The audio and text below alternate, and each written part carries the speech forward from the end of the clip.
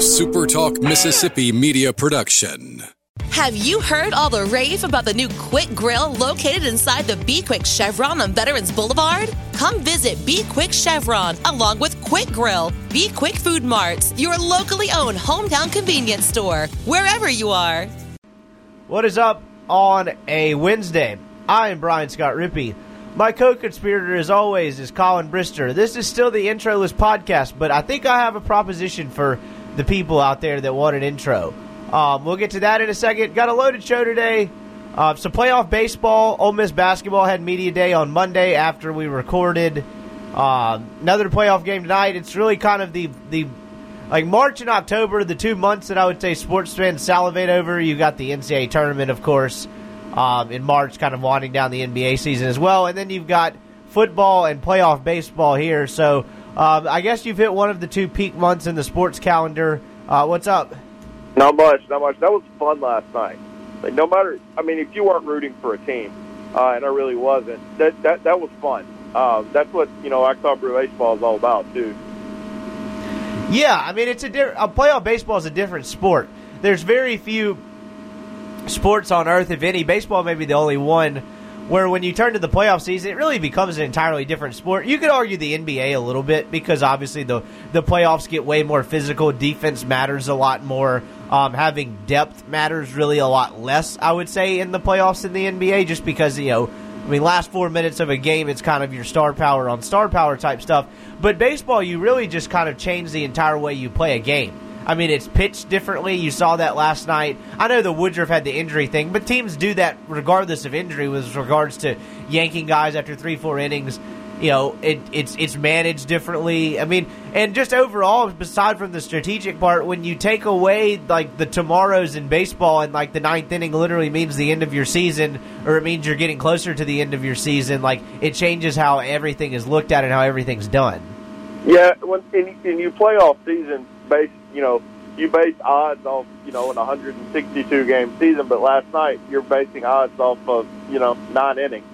And I hated last night really kind of for the Brewers because they had a really good plan, and their plan was working to, exactly how they wanted it to go. And it's just one of them things, the best closer in baseball just doesn't have it on one night, and your season's over. It's kind of crazy. I hate the wild card game. I enjoy watching it. I enjoy the theater of it, but just the idea of a one-game playoff to me is kind of absurd. I wish it were 2 or 3, just like a normal regular season series. Yeah, I wouldn't mind that, but I also wouldn't just mind that, don't do, the wild card is a wild, Washington should have just been in to me. Oh, I disagree a little there. I like 2 wild card teams because one, I don't like the idea, particularly in the American League. I think Tampa and Oakland at 96 and 90 whatever wins should have a shot to get in the real playoffs. What about Cleveland at 95 wins or whatever? Yeah, I know. There are years where that's tough, but I'd rather one of them get in than 2 of them be left out, if that makes sense. I just don't know what you're. I know baseball changes. I know this is a hard argument to make. I don't really know what you're rewarding in baseball in particular if the Rays win 90-something games back-to-back years and don't really sniff the playoffs. Yeah, I get your point, but I guess my thing would be it'd be really, really hard to do a 2 of 3 series with Tampa Bay and Oakland and then make one of them go to Houston. And one game is not fair at all. That's not how baseball is meant to be played. And you put so much emphasis now on 9 innings where you played 162 games to get to those 9 innings. It just kind of seems, anti-baseball to me. Yeah, I don't really mind the fairness aspect, though, from the wild card perspective, because you're saying play 2 out of 3 and make them go play Houston. Then don't be in the wild card would be kind of my retort to that. Okay, but, Oakland won 98 games or whatever and couldn't catch Houston. For the second consecutive year. For the second consecutive year that happened. Yeah, Houston's a generational talent. Generational talent. It's not exactly easy. I'd like to see both wild card series go Monday, Tuesday, Wednesday, and then maybe give them both an off day or 2 and don't start the playoffs till Thursday, Friday or Saturday, because it's not like they're pressed for time, really. I get what you're saying, but okay, let's just play that out a little bit. We're going to do Oakland at Tampa Bay at Oakland on Monday, Oakland at Tampa Bay on Tuesday, and then we're going back to Oakland on Wednesday. Yeah. Well, okay. That's a lot of traveling, my man. I mean, still, there's not like they're not used to it in baseball. I mean, hell, you've had I watched the Braves earlier go play one game at Colorado, 2 games in across the border in Toronto, and then go to like Seattle or something as part of one of their interleague deals. Like, it's not like they're not used to it. I think 2 out of 3 would be more fair. I don't think playing 1, potentially 2 extra games in that series is not like I don't think that's that hard to squeeze in. Why not? Okay, I think I wouldn't mind 2 out of 3, but I wouldn't change like location. Like wherever the host is. Okay, then that's no. Okay, I wasn't listening to what you're saying then. No, I would 100% play the 2 out of 3 series at one site. Yeah. That would be my. I thought you were talking about the travel for the DS. No, I'm with you there. I'm not going Oakland, Tampa, Oakland.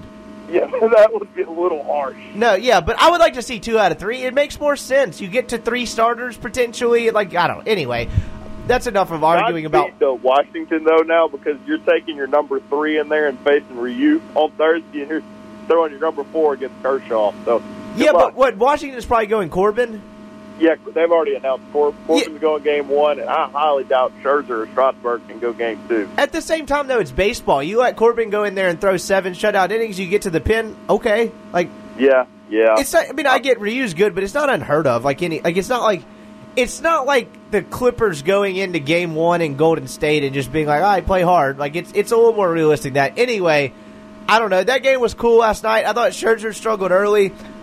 You mentioned the Brewers' plan. I mean, as far as I'm not even talking about strategy, like pitching, like going to pitchers. As far as the way they drew up the pitching architectural plan, it went about as well as possible. Mississippi was represented well. Brandon Woodruff. Yeah.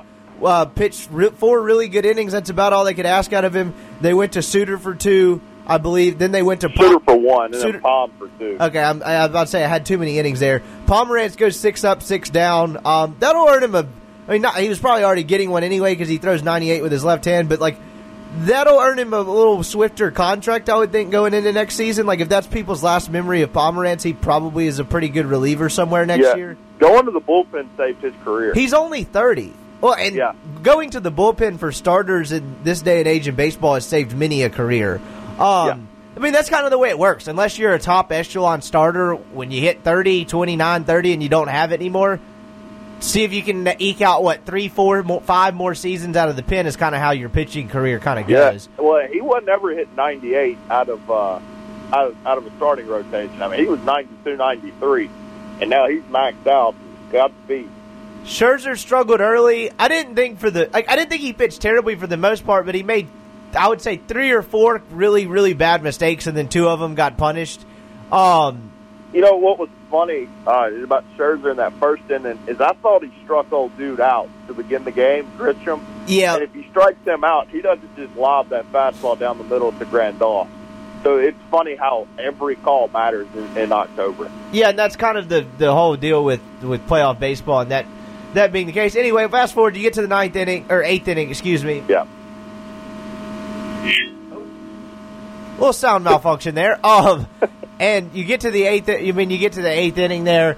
I mean, you went to your best guy, like you set up. You needed Hader to get 6 outs, and he just really didn't have it. And you can tell that he was honestly fairly fortunate to get the 2 guys out. He got out before the 2 guys got on base, or I think 1 guy got on base, the 1 out. You get my point. He was very fortunate to be 2 on 2 out as opposed to worse.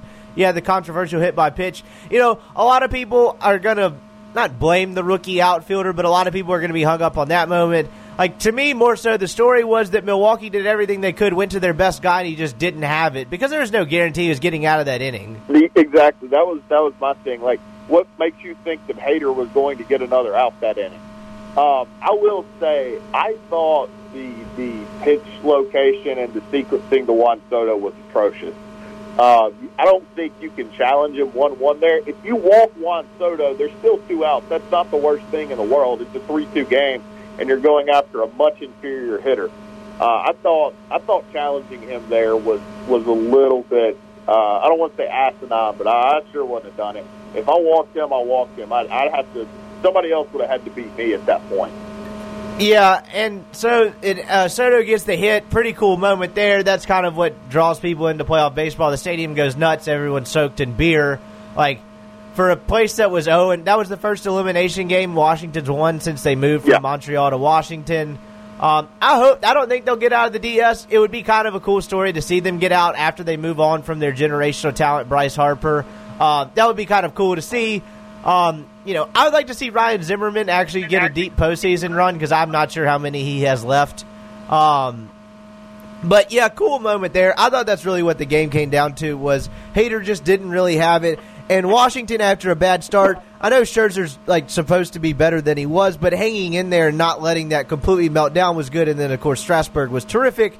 So they're off to Los Angeles on, I can't remember if it's Thursday or Friday. Thursday night. Okay, and so then you've got Oakland and Tampa tonight. I tend to favor Oakland, but I think Tampa has the pitching edge with Charlie Morton against Manaea.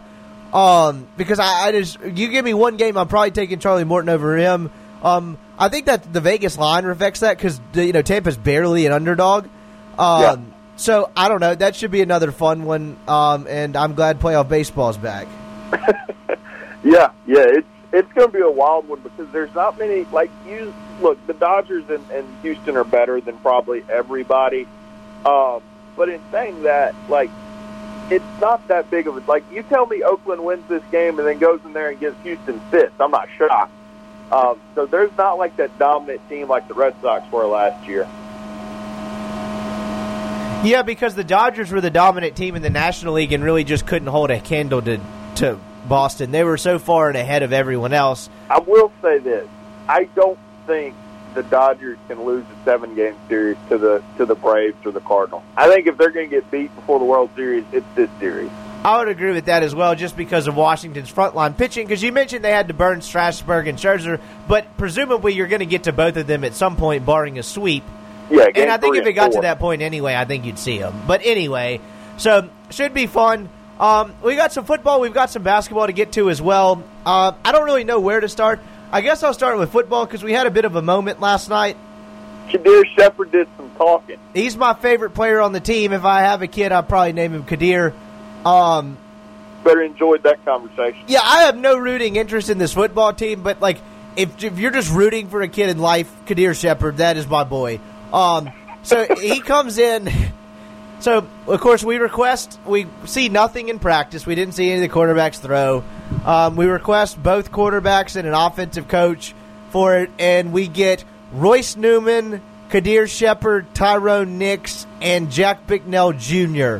Who was made available to the media. Apparently, we're already heading into the adversarial us against the world crap because apparently the media is the enemy. We're doing that already. Oh, yeah, no, it started last week. We didn't get Plumlee last week, which is the literally only storyline that mattered. Kind of the same thing this week. We're not getting any of them. John Rice Plumlee, very well-spoken kid, very articulate, smart kid. Matt Corral in his own right is probably not as well-spoken as far as to the media as John Rice Plumlee, but you're splitting hairs. Matt Corral is still very good, in my opinion. Sometimes he gets a little lost in his thoughts.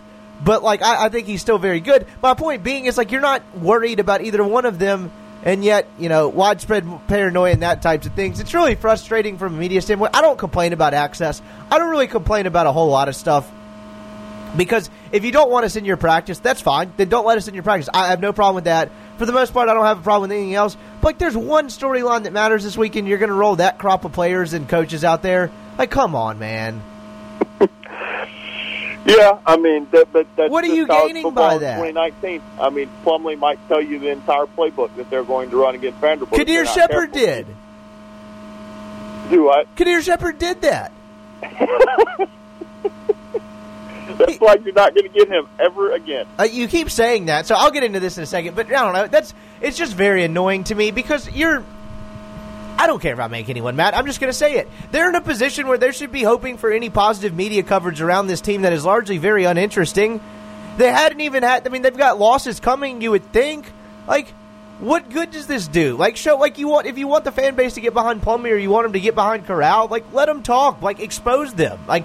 Because, shielding Laramie Tunsil for the media worked out so well for everybody involved. Yeah, that looks like a crock of shit now because he's really good with the media in the NFL. Yeah, no kidding. Shocker. So I don't get it. It's annoying. But anyway, it is what it is. For the most part, we haven't had much to complain about. Everybody's been very good as far as everything regards that. That just kind of annoyed me, and that's going to be my 2-minute complaint, and that's the end of it. I don't have any real problems with it, but Can we have a segment where you just complain about something every Wednesday? We can. I really, as far as like my job and like as media access, I don't have a lot to complain about. Like, they treat us very well for the most part. That just really annoyed me, so that was my 2-minute complaining segment.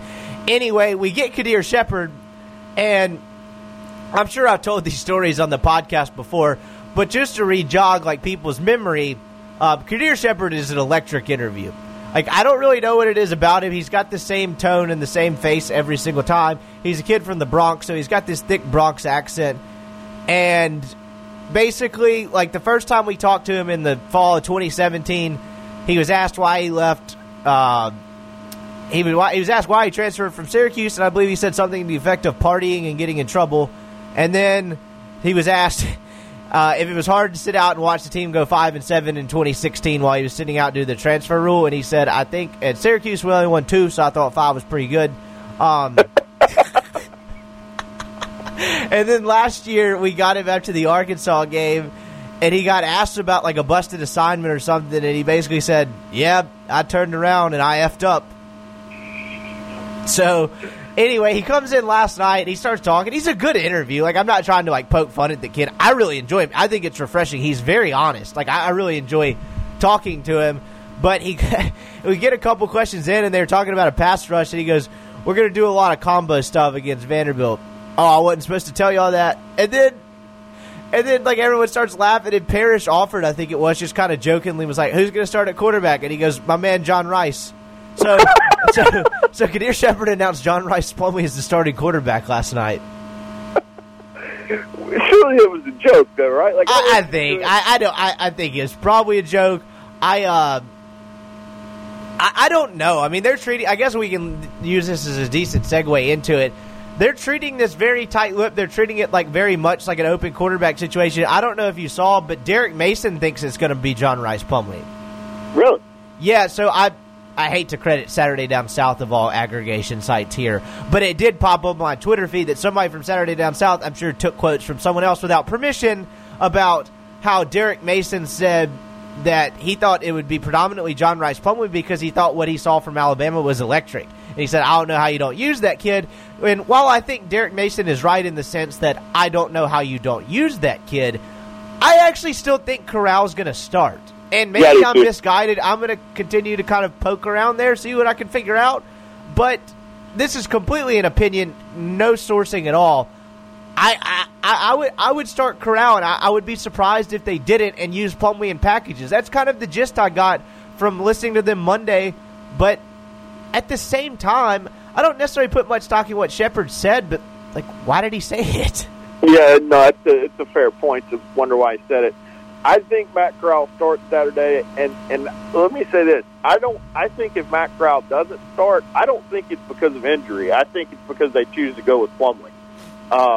No, you're right. Healthy enough to be the starting quarterback on Saturday. Yeah, not to interject real quick, but he was just to underscore your point. He's back at practice. It's no longer a health thing, I don't think, in my opinion.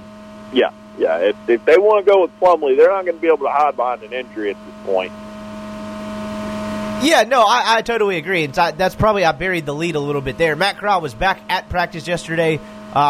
Didn't seem to be limited, but again, it was a striking coincidence that really the only thing the media saw yesterday was punt cover. We saw a play called Red 32 a lot, so be on the lookout on punt cover for Red 32. No, hopefully that's one, where they block the people coming in to attack the punter. Well, you say that actually there was they called Red 32, and the second time they yelled it across the microphone. So my man yesterday at practice, I think it was Kuntz, the inside linebackers coach, had a whistle keyed up to a microphone and was yelling into the microphone. It was very loud and very unpleasant. But that's nice. That's nice. Maybe that will get them to block on punt cover. It definitely hurt my hearing, but they yelled Red 32, and then the second one they got a block. Oy. Yeah, so I don't know what to make of that. Anyway. We haven't talked enough about how just bad Ole Miss's special teams are right now. We talked about it a little bit on the radio show Wednesday, and the only reason I say that is to say his state has sucked at it too. Like That's weird. The state of the current state of special teams in the state of Mississippi, suboptimal, not very good. Well, Mac Brown kicked the crap out of it. Ole Miss just doesn't go down there and tackle anybody. Yeah, their punt cover's not very good. Obviously, you saw the block last weekend. Mac Brown kind of had a tough game. He's a personal foul machine. Have a bad game. He's a personal foul machine. He's a tackling machine. Hell yeah, he made a tackle. He got a tripping penalty. 3 weeks ago, he got an illegal block below the waist on a punt he was covering. Oh, Mac Brown taking out people's knees. Mac Brown, very entertaining interview. Awesome dude. I just kind of like poking fun at the situation. I love that he made a tackle, though. Like, he's very aggressive, which is kind of fun from a punter. I'm sure Pat McAfee's going to love that on Thanksgiving night. Anyway. Yeah, don't be the the Penn State guy got knocked out. Don't do that. Yeah, you want to knock someone out. Like, Matt Bosher, the guy for the Falcons last year, knocked the hell out of someone on a kickoff cover. I can't remember who it was, but anyway. Yeah, not good. I'm so ready for a punter to get a targeting penalty. That'll be my ultimate dream. If you're looking across the country, look no further than Mac Brown. Like, he would seem to be the prime candidate to get it. So, anyway, we got off on kind of a tangent there. I'm interested to see the quarterback thing because the more and more we kind of get into it, it seems like this actually is like a very open deal, and I'm not necessarily surprised by that, but I don't put much stock in what Shepard said. Everyone started laughing. I think he was somewhat joking, but there might be a reason he said it too. I wouldn't completely discount it, but again, I would be surprised if Corral didn't start. Yeah, I would be too. I guess it wouldn't be a stunning thing. I don't think they're ready, because I think if you don't start Corral, you send him a message mentally. The ship sailed. Do what? If you don't start him, the ship sailed. Yeah, that's kind of my thing. Are you really ready to give up on this kid 5 games in? Look, he's got his flaws. Let's not sit there and pretend like he doesn't have issues and has played overwhelmingly well. But I don't think you're at a point where you want to give up on him and give the keys to John Rice Plumlee either. So I think it would be, frankly, a little bit foolish not to start Matt Corral on Saturday, assuming health. Yeah, because you have to be able to throw the football in major college football. And, look, I know Ole Miss, we covered this into the ground on Monday. Ole Miss doesn't have a very good downfield threat at receiver. Mingo's kind of figuring some things out. I thought that was a very positive sign for that team on Monday, as we talked about on Monday. And Alabama's secondary really good, but at the same time, John Rice Plumlee is very limited throwing the football. He went 10-28 for a reason, and I really don't mean this to knock the kid, but there is a reason other schools were recruiting him as a slot receiver and a safety. Yeah, look, it was his first start against Alabama. We'll see from a passing perspective. I do think there's some concern there that he's able to make those tight passes you have to in the SEC. I think a better litmus test will be this weekend if he's able to throw the football on Vanderbilt's defense if he gets that opportunity. But I do think there's some fair concern there over if he's able to make throws at this level. Yeah, it is. I mean, there's 100%. It's a small sample size. This week will be a bigger litmus test for this team in general. The secondary, how much they've improved, how much the offense has actually improved. Like, that'll be a bigger kind of gauge this week. Because last week it's hard to gauge anything because the score was out of hand. Alabama's very good. All of that obvious stuff. So I don't know, man. I guess. Like, if Plumlee runs out there for the first series and starts the game, I guess I wouldn't be totally shocked, but I'd definitely be surprised. I've been closer to shocked. Just because I don't think they're ready to move on from Matt Corral, and frankly, I think it'd be a little bit foolish to do so. Again, I keep going back to, why did Shepard say that then? Maybe. I mean, I guess that's fair, but I don't know if they know who's going to start at quarterback on a Tuesday. So I think there's got to be a little more to this week before they're ready to announce the starter too. So yeah. So anyway, as far as football, to be completely honest, there isn't a whole lot. There isn't a whole lot else to delve into. I mean, we kind of covered a lot of it on Monday. The biggest thing for Ole Miss this week, I think, from a defensive perspective, is how do you make Riley Neal look? He hasn't put up very good numbers. He's got a decent enough arm from the very little I've seen. He's got some weapons in Lipscomb, the wide receiver, and Pinckney, the tight end. And then, of course, he's got a really good running back in Keyshawn Vaughn. But again, as I kind of said the other night, like, does Ole Miss make Riley Neal look like Chase Garbers? If they do, Saturday's not going to go well for them, and they're not going to compete in very many games going forward. I would say hardly any games. But if you can make the perceived limited quarterback look pedestrian, then you're going to have a chance to win some games going forward. But, like, the secondary has to get better for this team to win multiple SEC games going down the stretch, I guess would be kind of the bottom line way to put it. Yeah, absolutely. If this secondary isn't getting better, then, frankly, I don't think they win another SEC game after this weekend. I think they win this weekend. I think they, frankly, win by maybe more than a touchdown.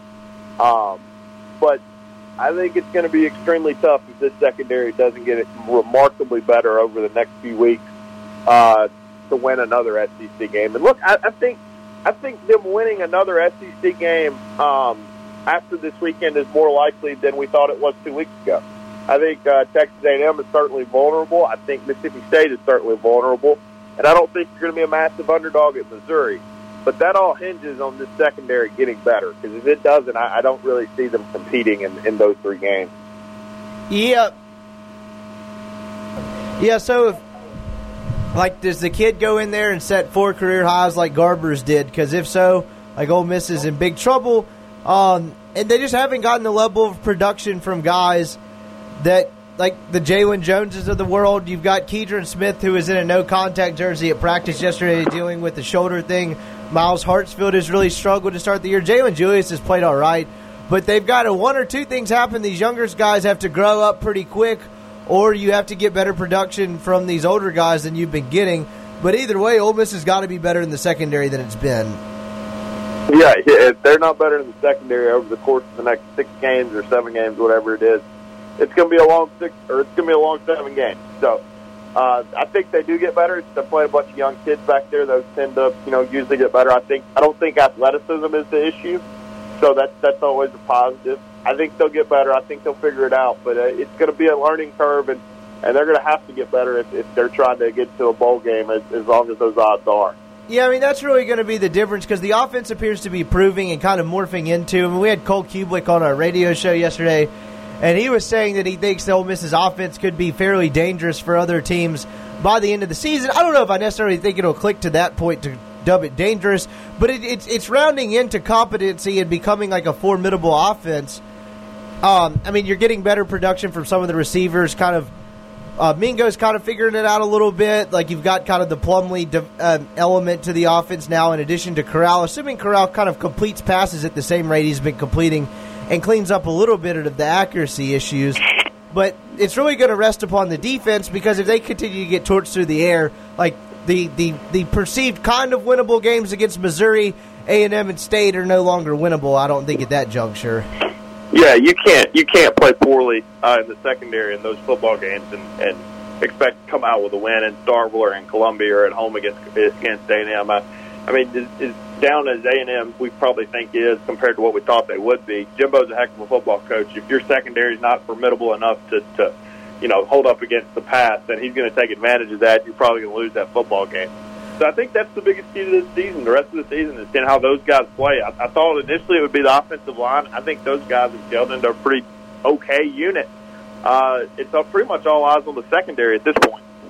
Yeah, one thing I really omitted on Monday, and it just kind of got lost in all the quarterback storyline, I guess would be the best way to describe it, is the offensive line played, I thought, a decent bit better against Alabama. They went to a 7-man rotation. Jalen Cunningham, who played a little bit against Cal, played by far and away his most snaps of the year. I think he played 43 snaps at Alabama. That helps going forward. That helps with the depth if he can be competent. Jack Bicknell Jr. talked a lot about that yesterday, about Cunningham's performance, and basically just citing that, he's like, look, the kid's so big that he doesn't have to be technically perfect and from his skill set standpoint or technique standpoint, I guess would be a better way to put it. But he wasn't there. Like he said he's climbing the ladder. Like at the start of fall camp, he wasn't close to ready to play. Kind of got closer and closer. Saw a little bit of action against Cal, and then played 43 snaps against Alabama last week. So if Cunningham can continue to come in there and provide good snaps and provide depth, and they get to that 7-man rotation, that's going to help them a lot. But I think that offensive line is improving and is evolving. You figured it would take time, but at the same time, I would say 3 weeks ago, I'm not sure.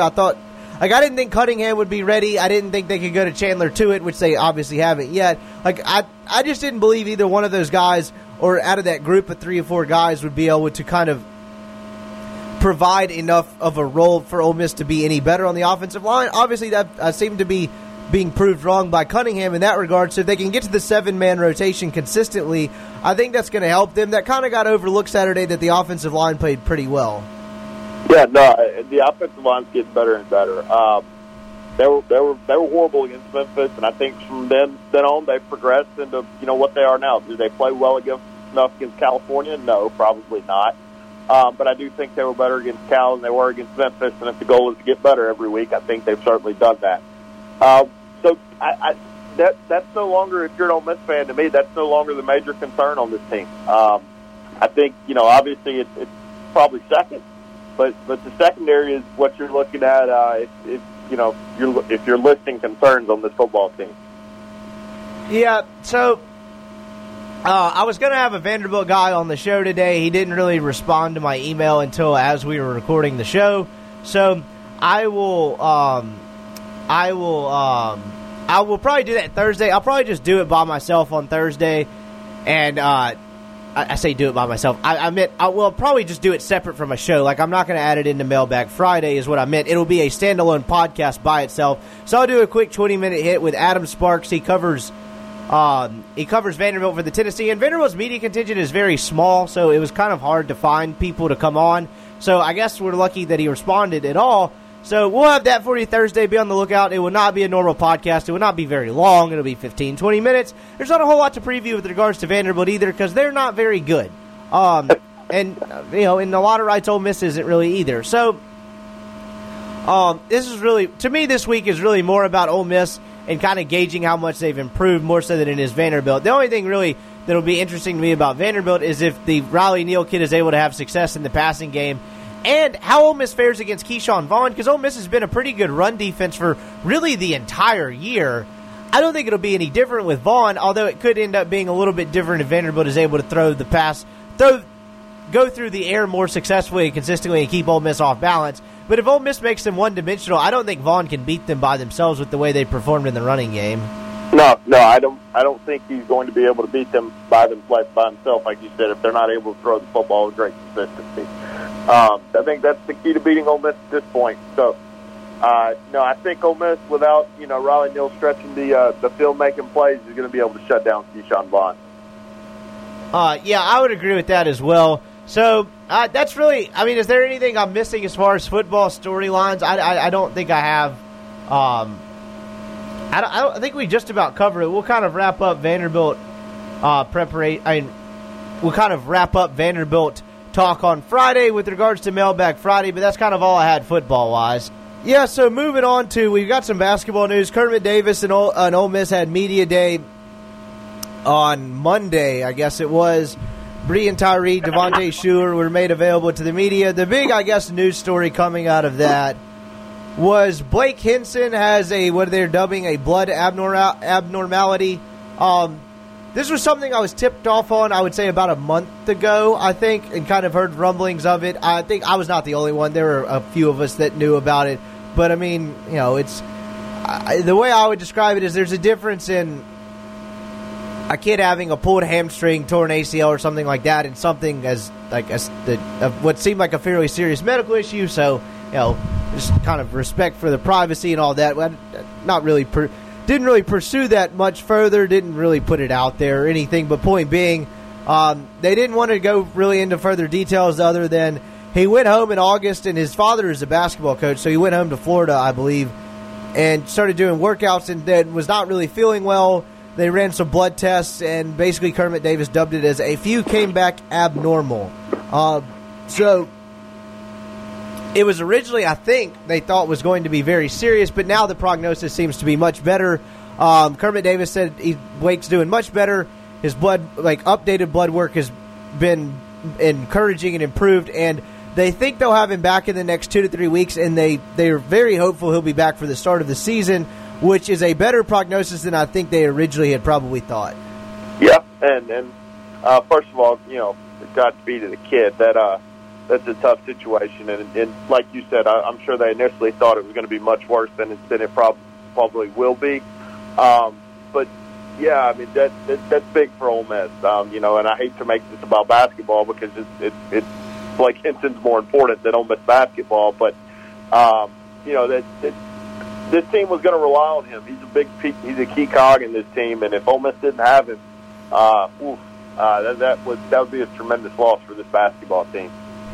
Yeah, it would, and it's a guy along with KJ Buffin and Luis Rodriguez they're expecting to make a next step this year. And I think I said this on this podcast before. This summer I'd been hearing that if Rodriguez was the one guy Kermit kind of, and the really people around that program had kind of really kind of tooted his horn with regards to how he's reshaped his body and how he's kind of elevated his game a little bit as a pretty athletic wing guy that can rebound. But Kermit just came out and said it yesterday. If they started the season today, Luis Rodriguez would be a starter. So I thought that was interesting. But, yeah, this is the general impressions I had from just kind of watching practice, a little bit of practice on Monday was, and Neil pointed this out to me, I was kind of like thinking, I didn't really know how to articulate it into words, but I was kind of looking around. I was like, man, these dudes just look different. And then Neil kind of looked at me and was like, it's kind of incredible how he's reshaped the roster physically in a single year. And I think that really kind of sums it up very well because they look like a much different basketball team than they did a year ago, just physically. I mean, it's a lot more longer, athletic guys. I mean, not to poke fun at Ole Miss or anything like from last year, but they were a bit of an odd-looking team. Like, you kind of had 5'10", 5'11", or whatever it was, DC Davis, like Dom, back to the basket, 7-footer, and then Bruce and a couple guards. Like, they look much more like Kermit Davis basketball team I think would want to look at this point. So, and he's going to continue to reshape the roster in the coming years. They really don't have a scholarship coming available next year because you would assume, depending on what Schuler does, but like you would assume that Jarkel Joyner is going to take Bree and Tyree scholarships. So there's going to be some roster attrition because I think they're going to have to be because they're getting some commitment. Yeah, I think they want to add a couple. And so there's going to have to be, is my point. But he's going to continue to kind of shape the roster toward what he wants the team to look like. But they are definitely well on the way. Ole Miss basketball, like physically the way it looks from a year ago to this year is remarkable. And I think that's going to reflect in how they play. I think they're going to play an almost irrecognizable brand of basketball and style from than did a year ago. Because, again, last year, Kermit's hands were tied with that roster. Yeah, well, I mean, the roster couldn't defend, and that's kind of Kermit's calling card. I mean, your best defender is probably, Schuler, and he's playing with a broke foot. Brian is, subpar from a defensive perspective, although I think he's getting better. Dom couldn't guard air. Bruce couldn't guard air. So it was a tough situation. He had to do a lot of things last year that he probably didn't want to do, and that's tough. And somehow still got this team to the NCAA tournament. So I think you're right. I think this team's going to have a Kermit Davis mentality. I think they're going to play defense at a high level and turn their offense off of their defense. So it'll be interesting to see. I think, KJ Buffin's added, I think, 20 to 25 good pounds of muscle. I'm fascinated by him because I thought he was an extremely good defender last year. The kind of rumor central is that he's able to shoot the ball at a better level. If that's the case, then they really got something there. So this team's got a bunch of storylines, I guess, going into the season, frankly, because of just how talented they are. It's one of the more talented basketball teams they've had here in a long time. Yeah, they'll probably defend better. The issue last year, more so than anything, was you had a couple of smaller guards. Like Terrence Davis is very inconsistent defensively. Dom was a fairly good rim protector, but the way Kermit Davis plays basketball, he doesn't really have any use to a back to the basket 7-foot center that doesn't really rebound and kind of protects the not just the paint, but kind of like what I'm blanking on the arc or the circle or whatever. Yeah, the cylinder. Yeah, the cylinder. or the charge, whatever. But point being is like he didn't really have a whole lot of use for that, and so now he's got kind of like he's got more guys that are kind of like Buffin's added. I think about 20 to 25 pounds. I think he was at 185, 195, and now he's at 215, 220. He looks a lot stronger. You could tell. Henson's gotten a little bit stronger. So they're going to have more guys. Like, it's going to be more interchangeable stuff, like parts. You're going to have a guard or two on the floor at one time, and then 3 or 4 guys that can kind of play anywhere 2 through 4. And then your 5 is going to kind of be Carlos Curry or someone in that matter. But they could go small. They're going to have more versatility in lineups, I guess, would be kind of the way I would describe it. Because last year you didn't really have a whole lot with regards to what you could do. Because KJ Buffin, they could stick him in the post for a little bit at 6'7". You've got Hadim C, who's a much more versatile post player than they had a year ago. Sean Robinson is going to redshirt. But you've got Antavian Collum, you've got Sammy Hunter, kind of more versatile guys on the wing and in the post. And that starts with Luis Rodriguez as well, who's going to be a really interesting 6'6" wing piece. Yeah, I think this is the first time an Ole Miss team that anybody you mention on that team on scholarship, I feel like can give you something. That's not always been the case. I feel like pretty much 1 through 11 here can give you at least something in a competitive SEC game. Yeah, and I think that a way to further articulate that would be is, one, you're right in the sense that most guys, like, they have the ability to go 10, 11, maybe even 12 deep. They won't do that. I think he'll trim down the rotation because it's just when you get into an SEC season, it's just kind of hard to play that many dudes. But having the ability to get Sean Robinson in the program and redshirt a player of that caliber probably speaks more so to the depth of the program than anything else. Because in years past, if Ole Miss gets a kid that talented in the program, he's playing and becoming a focal point immediately, and they wouldn't have had the luxury to redshirt him. So I think if you're looking for an indicator to just how deep Ole Miss is, they get Sean Robinson in, and he's going to sit out. Do you think there's any scenario where that red shirt comes off? No, other than there's always ways where you get 3-4 guys down with significant injuries that miss significant amounts of time, then maybe. But no, other than that, I don't think so, because I think they kind of made that with him part of the plan immediately. They sat down with him and said, hey, this is what you're going to do. This is how this is going to go. Because Kermit pointed out on Monday, Sean Robinson is 17 and turns 18 in May. So he would be a young freshman if he came into the program next year. He's going to be 17 for this entire basketball season. So I think he was very much open to this. I think it probably gets him out of the high school, it gets him out of maybe the boredom of the high school ranks or whatever he would have done this year, and kind of just lets him develop and kind of not really get his feet wet with regards to game action, but kind of prepare at a higher level and kind of get a front row seat to what he has to get prepared for. So, no, I don't think so outside of a barrage of injuries. I mean, of course, things could change. You could get depleted. I mean, I'm thinking Auburn 2017 or 2018, whatever you want to call it. 2018, I guess, injury-wise, maybe.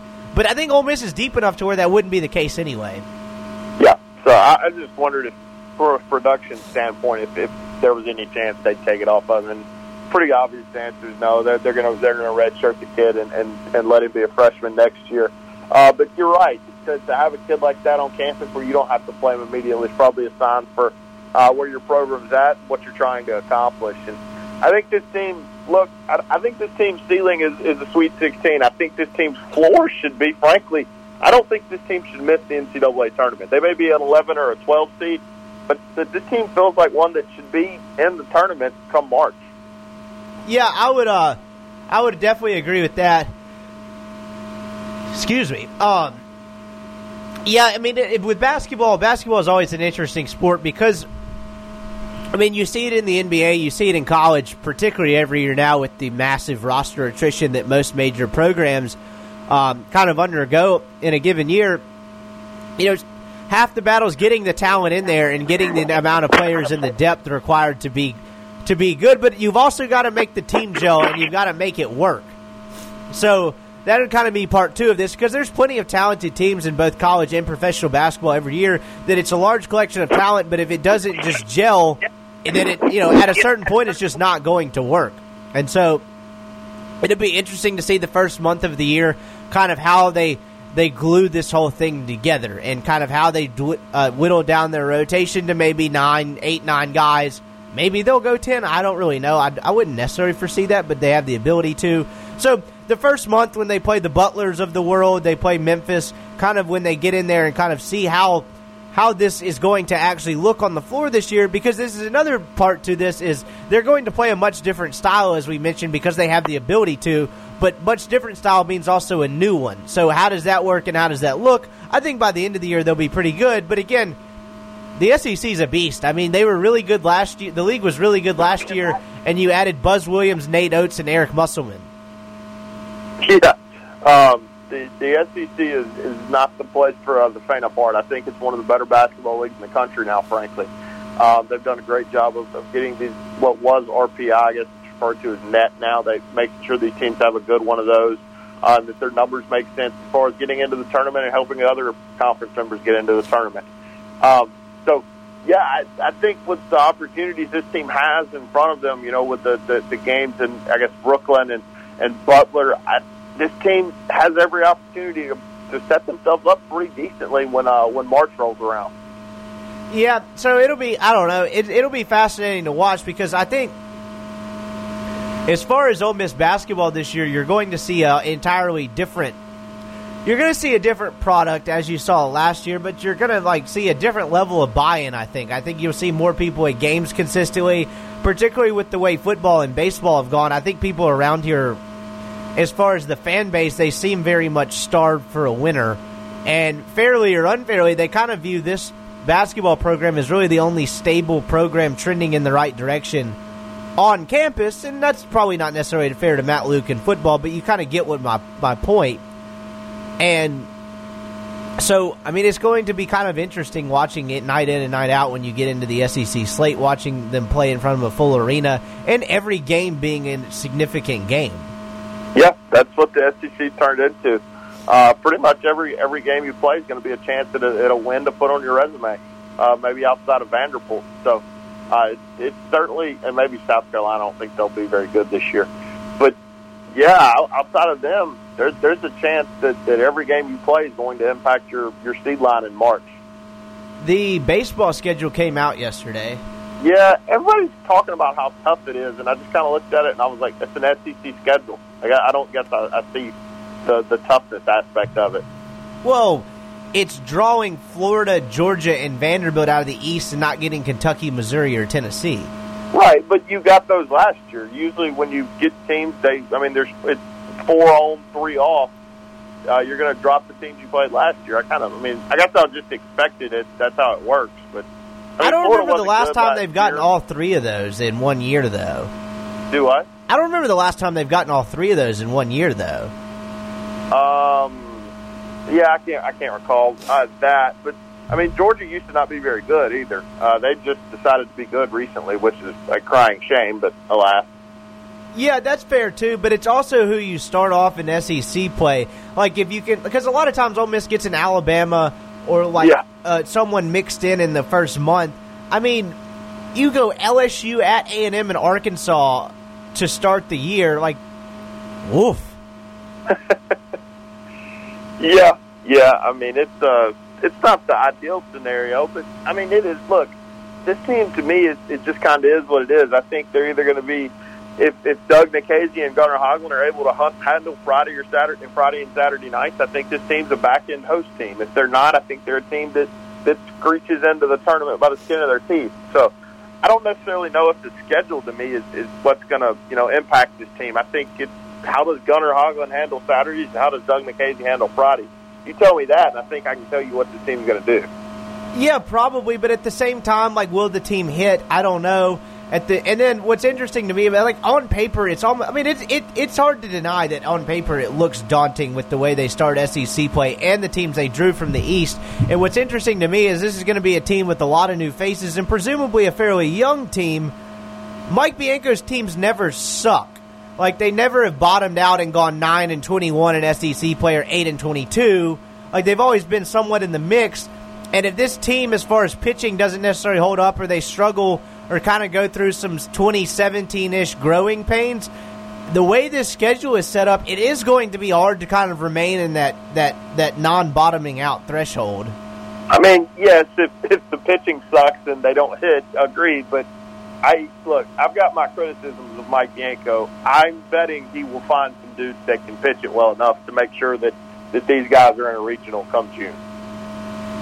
Yeah, it'll be interesting. I think if I had to bet on it, they're probably a 2 or 3 seed in a regional. But like if they miss the tournament like 17, that wouldn't necessarily surprise me either. I think that would surprise me just because, and hear me out on this, I think they did it a little bit differently. Yes, you're going to be relying on some freshmen. But I do think they were smart and systematic about bringing in JUCO guys like Kel Baker and Ben Leatherwood, and that have those guys ready to go into the lineup, whereas in 17, you were just pretty much counting on true freshmen from the beginning of the year. Sure, you need those guys to produce, though. Like, you don't need it to turn it. Like, Tim Rowe produced fairly well in 18, if I remember correctly, or maybe that was 17. It was 17, yeah. Yeah, because he got kind of hurt at 18, and like you don't need a Chase Cockrell type deal. Like, and then Elko's got to hit as well at some point. That's kind of the real kicker with this whole deal. I need 2 people's stats from this year, and I can tell you how the season went. Give me Tim Elko's stat line and give me Gunnar Hoglund's stat line, his pitching stat line. And I think I can give you a pretty good gauge on how this season goes. Yeah, so I omitted this earlier, but the podcast brought to you by LB's. I got to get better about doing this. At the beginning, I got to start writing stuff down. Go see Greg off of University Avenue across from Kroger. Greg, go get you some steaks. Go get maybe some seafood. He's got all kinds of stuff. Sausages. Add some jalapeno poppers or some mushrooms to the mix. Did you ever end up going the other day? I did not. Well, I didn't. I thought I was going to Oxford on Monday and didn't wind up making it to Oxford. Yeah, I ended up having to work fairly late and had to. Basically, when I said I was going to get it for the Monday Night Football game, I forgot there was basketball media day. So I was very disappointed about that. So I don't know. Maybe I'll hit it up later in the week. But go see Greg. He's got all kinds of great stuff. It's grilling season. Make sure you're out in front of all that. Greg at LB's is definitely the place to go. University Avenue across from Kroger. Go see him. He has the meats. What else do we have going on? Let's see. Wednesday, Thursday night action. What do we have this week? We got Rams at Seahawks tomorrow night. Ooh. Yeah. The Thursday night football games are atrocious. The college games, I'm pretty sure. Let's see. Yeah, good God. Georgia Southern, South Alabama. Southern at South Alabama, and Temple at East Carolina. You get a decent one Friday night. Yeah. Since Cincinnati hosts UCF. Is that field picture of Cincinnati real? Did you see Yes, that? it is real. I thought the same thing, and then I went and looked. It is real. It is actually real? Yep. Are you positive? I'm 99.9% positive. Are you allowed to have a black field? Shit, I guess we're going to find out. Yeah, I guess that's true. So I guess we could do the first part of the pick'em, which I guess is now which is sponsored by LB's. So I got to start. I'm not picking Temple ECU. It goes against my moral. Sorry, we got to because we got to do the Wednesday and Thursday games because the rest of them we're going to do on Friday in the LB's pick'em. So this is part 1 of the LB's pick'em. We got to get part 2, obviously the main dish. So we're eating the jalapeno poppers and the mushrooms right now, and we're going to wait to grill the steak and the sausage on Friday's show. It's pretty okay. All right. Well, fine. You're catching 1.5 with the Rams at Seattle on Thursday night. Seattle's plus 1.5? No, Seattle's minus 1.5. Oh. I'm taking the Rams. I think the Rams have had some issues offensively. And I saw Seattle lose to Teddy Bridgewater, man. Yeah.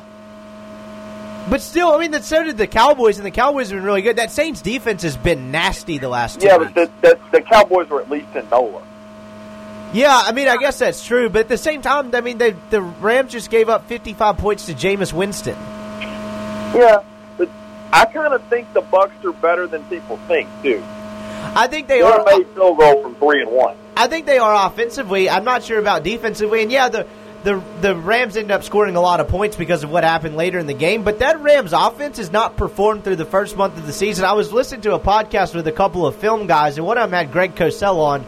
which is the NFL Films guy, where he basically just buries himself all day, every day, and watches every single game over on the All-22. And he thinks the Rams have some serious issues offensively.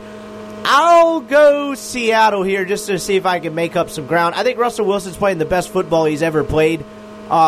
And I think that defense is figuring out a little bit. So I'll go Seattle here because I think that division's going to get weird if Seattle wins this thing. Because you've got it absolutely is going to get weird. Because you've got San Francisco at 3-0, and I don't know who San Francisco plays this week. All right. How many snaps of Georgia Southern and South Alabama football have you watched? 0, but that's the fun of it. Okay. Well, Georgia Southern is laying 10 on the road at South Alabama.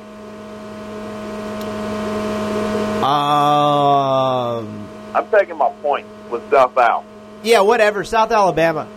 1-3 football team is -10 on the road at a 1-4 football team. What a world. Okay, and then the last one, Temple -11 at East Carolina. Isn't East Carolina kind of improved this year, or did I make that up? I thought they were trash. I watched them some against Navy. Let's see. They're 3-2, so yeah, they are. I'm going to take East Carolina. Because who the hell would want to bet on East Carolina? What's the line? Temple -11 at East Carolina. Temple -11? Yep.